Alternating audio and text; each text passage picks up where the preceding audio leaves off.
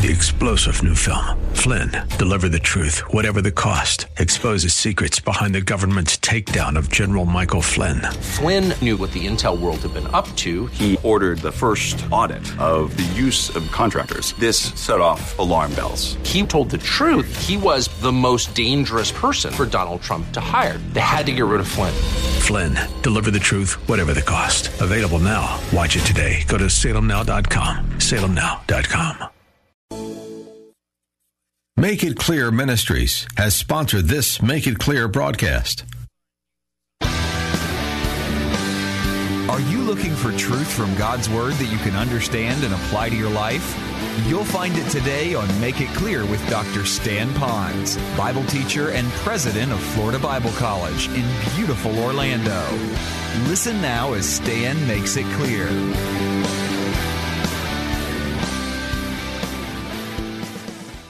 Now, if you go to various churches around the country, not just on the island, but here as well, you could almost get all sorts of information from the pulpit about how to live your life, how to have a good marriage, how to get out of debt. All are important biblical truths, but often you will never really find out what does a true Christian really believe about what we'll call 5 important teachings or 5 doctrines about God, from which then we get our daily Christian walk or daily Christian life. And so I would like to submit those to you in the next 5 Sundays that I'm with you. The first one that we're going to talk about today is the one about God's mind on paper. What I would like to do from the teaching today is to let you know why we as a believer in Christ believe that the Bible is the superior book that was ever written, inspired by God for man to follow, to believe, and to obey. And I'm going to open that up in just a moment. The other 4 teachings that we're going to study in the weeks to come, next week I would like to submit to you the whole concept about who God is and why we ought to trust this God and how that God works in our life.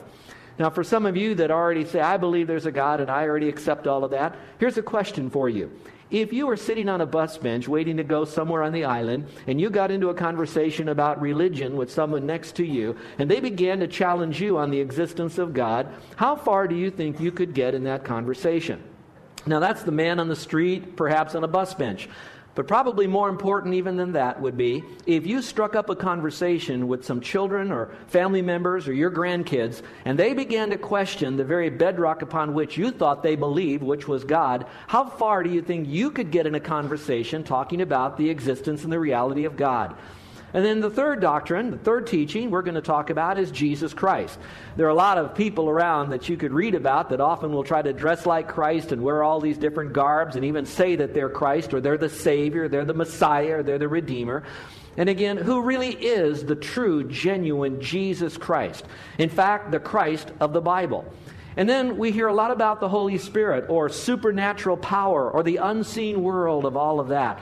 Who is the Holy Spirit and how does He manifest Himself? Is it through supernatural actions or tongues or whatever else? How would we recognize who the Holy Spirit is? And how is the Holy Spirit in relationship to Jesus Christ and God? Are they 3 separate or are they 3 the same? And then finally we're going to end on what I believe is the most important truth that ties it all together. Sure, we can believe that there's a God and have the right God and the only God. We could know that Jesus Christ is the King of Kings and Lord of Lords and He is the Savior. We could know the whole ministry and the personhood of the Holy Spirit and have all 4 of those correct. But if we don't have number 5 nailed down, when we die, and we all will die, there is existence after death, whatever your belief system might be. And it's that 5th one that will guarantee that when you die, you'll spend eternity in a place, a real place called heaven, with truly all of your sins forgiven. A place of great joy worshiping the God of the Bible, the Lord Jesus Christ. And we're going to talk about salvation being by faith alone and truly the only way to get to heaven. And that'll be the 5th truth. Well, today I want to speak to you, though, more about how we know the Bible is the inspired Word of God. Now, perhaps some of you could be a little bit like me at the beginning of my understanding of the Bible. I grew up in a home where we never had a Bible in our house. We never said grace. We never went to church. But there was some, I guess, unspoken teaching that the Bible must be God's mind on paper, that this is truth, and it's the highest truth, the most important information you would ever want to find about God. So I had some bit of a relative confidence in a Bible. even though I didn't know the Old Testament from the New Testament or all the different books of the Bible or hardly any of the stories. Now I find myself going to school and being invited to a youth meeting by Carol when I was 16. So I sat in the youth meeting, and the youth pastor was very wise. He opened up the Bible, and before he ever explained to us how to live or even how to go to heaven, he showed us how we could trust the Bible being inspired. Well, I kind of half listened to that because I didn't have trouble. He wasn't trying to convince an agnostic or an atheist. I just, okay, you believe it, I believe it, we're fine with all of that. And so I went right into believing that Jesus died, rose again, and I placed my faith in Christ. Now, that was on a Thursday night. There was no school on Friday. Monday, I'm now in school. In about my third or fourth class, we were in what is known as study hall. I don't know if they have them much here in Hawaii, but when I was growing up, they would give us in high school 1 hour a day so we could do our homework and do study. And it was in the library. But I was so excited about knowing that my sins were forgiven and that I was going to heaven that I started telling those that are around me, hey, guess what? You can have eternal life by faith in Christ. I was so excited. Now here's where the rub came. One of the students in the class challenged me and he said, where is heaven? And I said, well, heaven is up. You know, it's out there. He says, well, I believe that you exist in what is known as a fourth dimension. No. And do you know, once he said that, I could show him no verse in the Bible why I knew the Bible was inspired. I could not either agree nor refute what he had to say, nor could I ever give any objective, valid reasons of why I would believe that there is a God, let alone why I would believe in Christ and why I even believed I'd be going to heaven. I couldn't do that. Reality Ranch slapped me in the face about who Christ is and who the Bible is from that one little kid. Now, let me say this very quickly. Most of us probably know people that don't believe the Bible's inspired in some degree. So let me just ask you, is that true? How many of you know of someone that's in your sphere of influence that does not know or does not agree that the Bible is God's mind on paper, fully and sufficient? Would you raise your hand? Okay, that's not uncommon. If you had any kind of conversation with people, you either know it or pretty much can assume it by things that they have said. Now here's a question. How many of you believe that you could go in a loving way, toe-to-toe, nose-to-nose with those people and be able to stay in a conversation long enough to be able to bring them to the understanding that the Bible is the inspired Word of God? Now, I'm not going to ask you to raise your hand on that. Some of you probably could get into that conversation, and you may last in this little boxing ring for a little while. Some of you longer than others.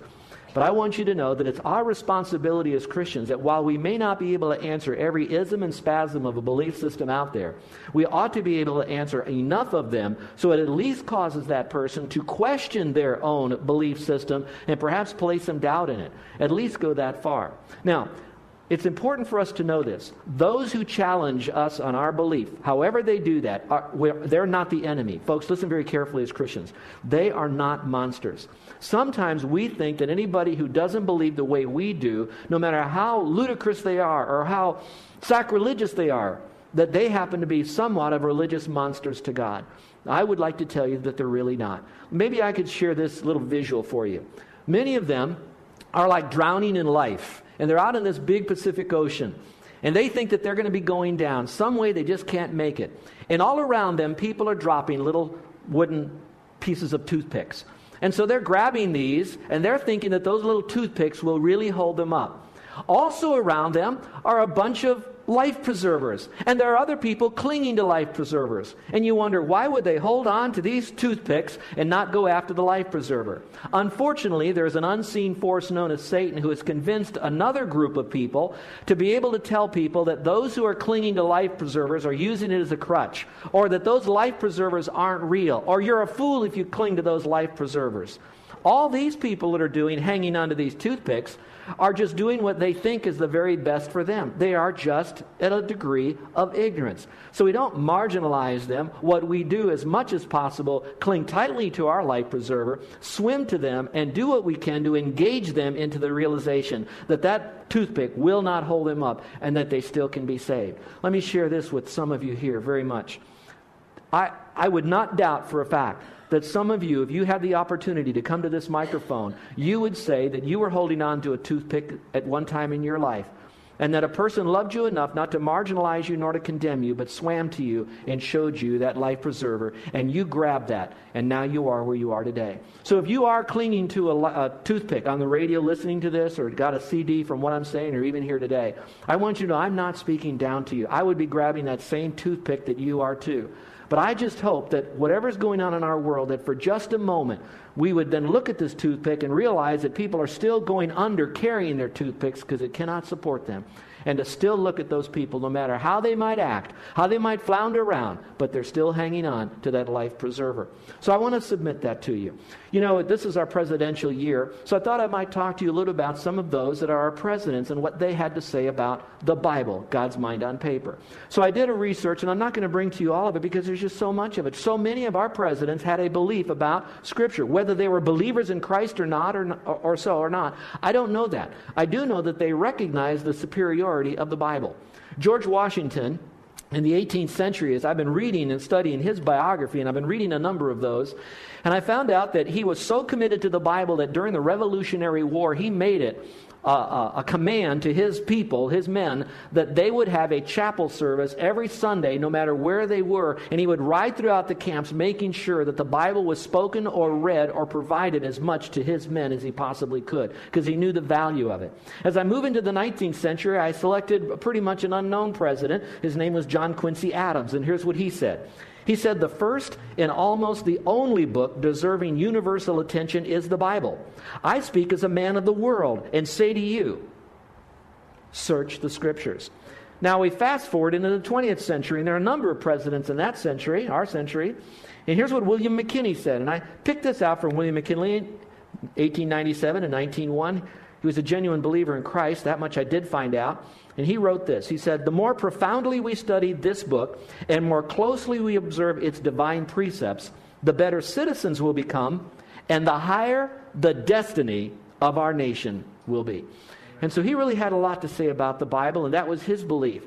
Now, while it's his belief, I'm going to tell you that no matter who else is clinging to a life preserver, if we do not cling to that same life preserver, then we will go down, no matter how much we're glad for the other people and what they believe. There is only one life preserver. And so what I've done is I've kind of gone back in my history, and I passed out a bunch of questions to my pastoral staff and to some of our missionaries, believe it or not. And I said, I've got so many questions about the Bible, but I only have so much time to speak to our people. And so I let them pick out some of my questions. Now, not all of them responded to my request to answer what I wanted on questions. Then I went back and I thought, what were the questions that were most asked to me when I engaged in a conversation about the veracity of Scripture? And I picked 6 of them. Now, there could be 60 of them. There could be 6,000 questions. But maybe these 6 will get us off and running in the direction to go deeper into understanding why we believe the Bible is the inspired Word of God, and why we as Christians can confidently and unashamedly hold up our head in a world that would like to denigrate Christianity and the Bible and everything else that we might hold dear.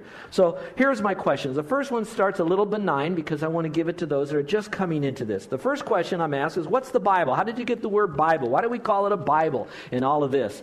Well, often now we just relegate the term Bible as something as it's an important writing. In fact, if you Google, you might find what is known as the Shooter's Bible. And it's a book filled with all different kinds of weaponry you can get, and it's the Bible of weaponry, so they call it the Shooter's Bible. Some of you that are involved in surfing as I am, they even at one time have what is known as the Surfer's Bible. And in it is all the information you'd ever want to know about what beaches to go and what boards to ride and how to get up on a board and who are the famous surfers and all of that. The Surfer's Bible. And so we now take the word Bible and we kind of throw it out as anything that contains as much information or a thorough, comprehensive study on a topic. Well, part of that is true. This is a comprehensive study on everything that God wants us to know about Himself in life. And so it's the Bible. But more technically, do you know the very first Greek word in the New Testament, Matthew 1:1, starts even with the word biblios. So we're starting to get it from that, and I'm going to shorten down the etymology of this. And you get into the 4th century, and you're going to find a man by the name of Jerome, one of our early fathers of the faith, and he then took all this together, and he now calls it the Divine Library. So it became reduced now to a series of books in a divine library. In fact, one wag said this: the Bible is this, B-I-B-L-E, basic instructions before leaving earth. Isn't that good? Basic instructions before we leave earth. Well, I know that sounds like a kiddie thing there, but I need to tell you, though, that it is that simple. Knowing the Bible as being God's mind on paper can be as deeply researching and academic as you want it to be, or it can be just as simple as the Bible. Yes, that's the book for me. And it's wherever you are, as long as you're holding the life preserver of the Bible. All right, here's the second question that I'm asked. We usually get into this as the Bible, and I begin to talk about inspiration. And the phrase comes out, verbal plenary inspiration. Now that's a term that usually the person with whom I'm engaged in this conversation, they don't usually use the word verbal plenary inspiration. I generally have to bring that up, and it's important, and you're going to know why, and that's why I'm teaching you this. You'll hear the word inspired because we'll say, well, this is God's mind on paper. This is inspired. And so now you've got to explain what is inspiration. And you can't do it by just saying inspiration. So let me give you verbal plenary inspiration. Verbal means every word that is contained in the Bible. Every word, that means there's no word in there that is not inspired. Every word that God had breathed to us that He wanted us to know is in the Bible. That's the verbal. Plenary means that it's every part of this Bible. There's no section of it that's not inspired of the Lord. So every word and every part is inspired, which now brings us to that little phrase, inspired. Well, without trying to give you the Greek word, that's not as important that you know Greek. What you do need to know is what it means. That word for inspired is a word that means God breathed. Now, the word in is the word in, or in, God breathed in. So what God did is God had His mind, and He wanted us to know a part of His mind, that much of His mind, so that He then inbreathed into writers what He wanted us to know so they could record it. Now, it doesn't necessarily mean that He was dictating to them, because each writer was using their personality. Often the writers were even using phraseology that would come from their lifestyle. But all of it was still what God wanted us to know about Him through those writers. So it was God-breathed, verbal plenary inspiration. Can you say those three words with me? Let's try it. You can see it up on the screen or on your paper. Let's do it together. Verbal plenary inspiration. Now, you may need to use that if you're talking to a high academic scholar, but when you're just talking maybe to the man on the street or the guy at the beach, just explain to them that it's every word of every part of this Bible right here has been inspired, inbreathed by God. It's God's mind on paper. Well, then they talk about, well, how do you know it's accurate? So then the question is, what about the inerrancy of it? Is it inerrant? So this is every word, every part, God breathed. How do we know that it's accurate? Well, that's what inspiration is all about, and that's the phrase I've given it to you, that it's completely free from error. When we say it's inerrant, that means it's without error in it. Will it contain lies? Yes, people telling lies. God even recorded that. But is this book a book that God lies to us in? No, it is not. God does not lie. In fact, His nature is He cannot lie. He can't even want to lie. He cannot lie, Titus chapter 1. So this is inerrant. That means there are no errors in it. Now, those of you that are outside the faith and you're still holding on and grabbing maybe even more toothpicks, that's all right. But I want you to know, you can have as many toothpicks as you want. You can spend the rest of your life gathering toothpicks, but you'll never gather enough that's going to save you from spiritually, eternally drowning. So now we have a book. That's a Bible, a collection of books. It happens to be every word, every part, God breathed to the writers, and it's free from error. Well, that then brings us the next question that when I engage a conversation, they ask me, and that is this: well, how do you know that all the right books are in the Bible? What about, first of all, the religion known as Roman Catholicism? They have extra books in the Bible called the apocryphal books. And what about those that are finding these new hidden lost books today? How do we know all of that? Well, again, this is not an apologetics class, but it is enough to give you something to think about. And that is to let you know that we have all the books that are necessary that we need to know today for this. And the word, the more technical word, is the word called canonicity. Now, canonicity is a word we don't use in our normal vocabulary. If I'm speaking to other leaders and we're talking about the veracity of Scripture, I might throw the word canonicity out. Don't throw that word out to people. They won't know what it means. It's important that you know what it means, and should you use that word, it might be helpful for them to know what it means. So I'm going to teach it to you so that together you'll know what the word canon and canonicity means. All right. The word canon actually comes from a word that means rod or straight rod or a ruler. In other words, it's so accurate, it is the measuring stick. All right, so that's the rod, that's the canon, that's the stick. It measures something. So you can take whatever is out there, whatever you say is the length of that stick, and if it's right or wrong, you'll only know it based on this stick, because this stick is the standard, all right? So that's the canon. The concept of taking all of that other stuff out there and putting up against this stick, that's showing that it's canonicity. This fits the rules of canonicity.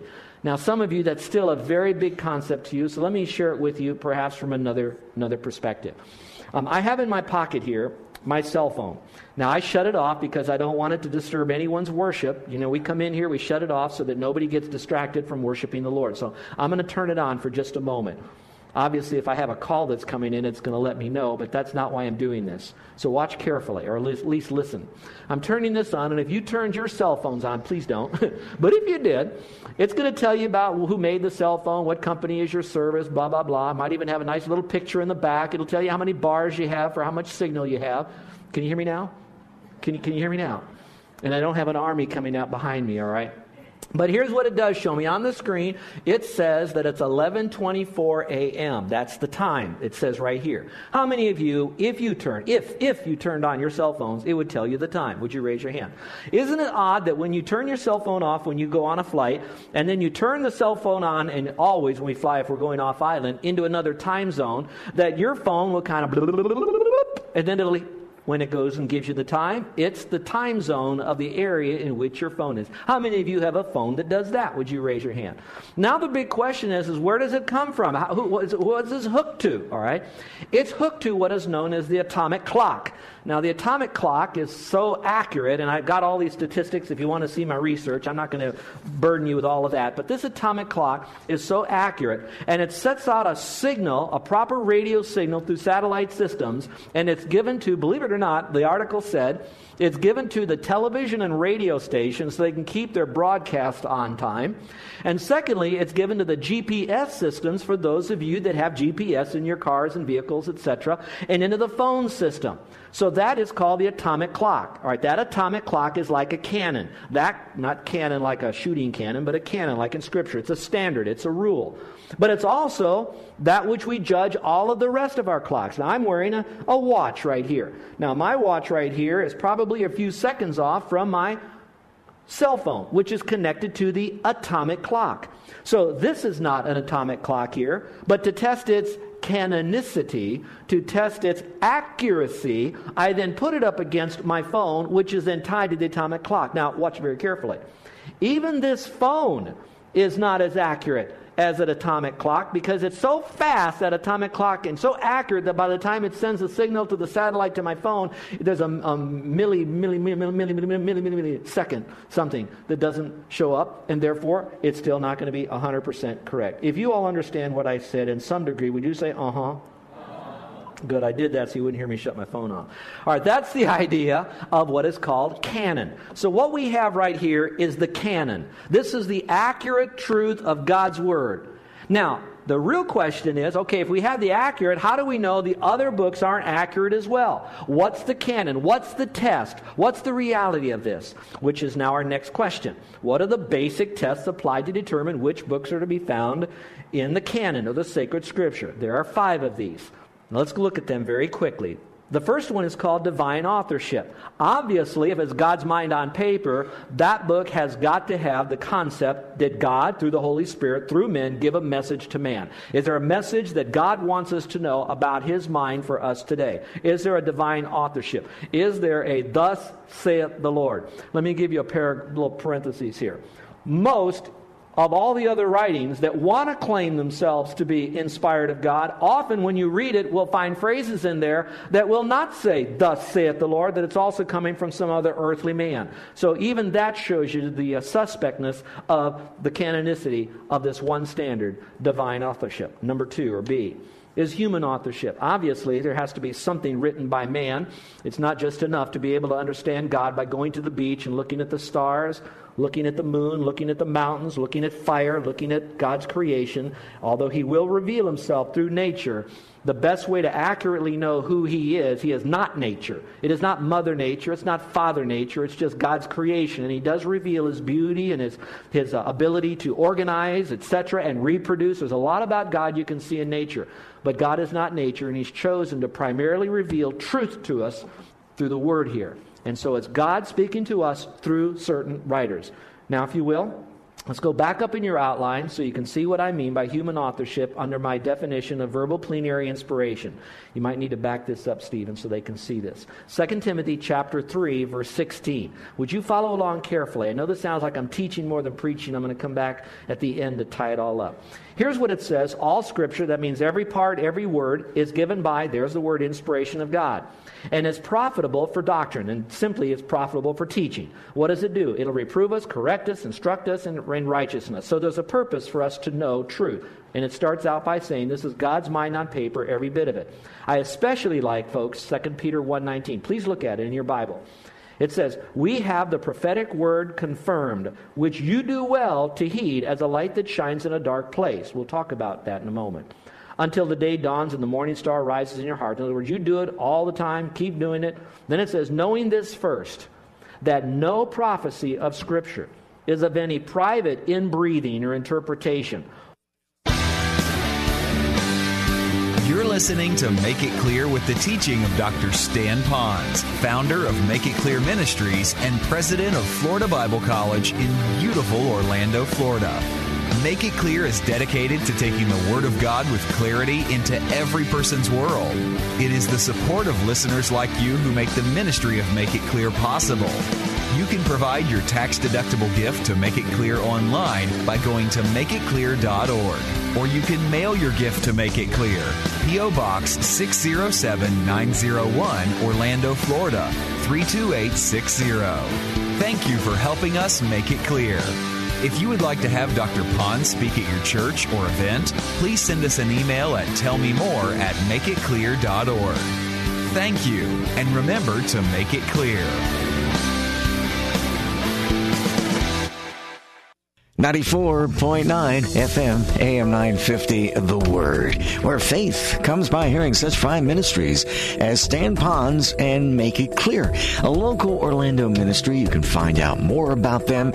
Listen to the message. Again, all of that information online at thewordorlando.com in the program guide link to the top left hand of the homepage.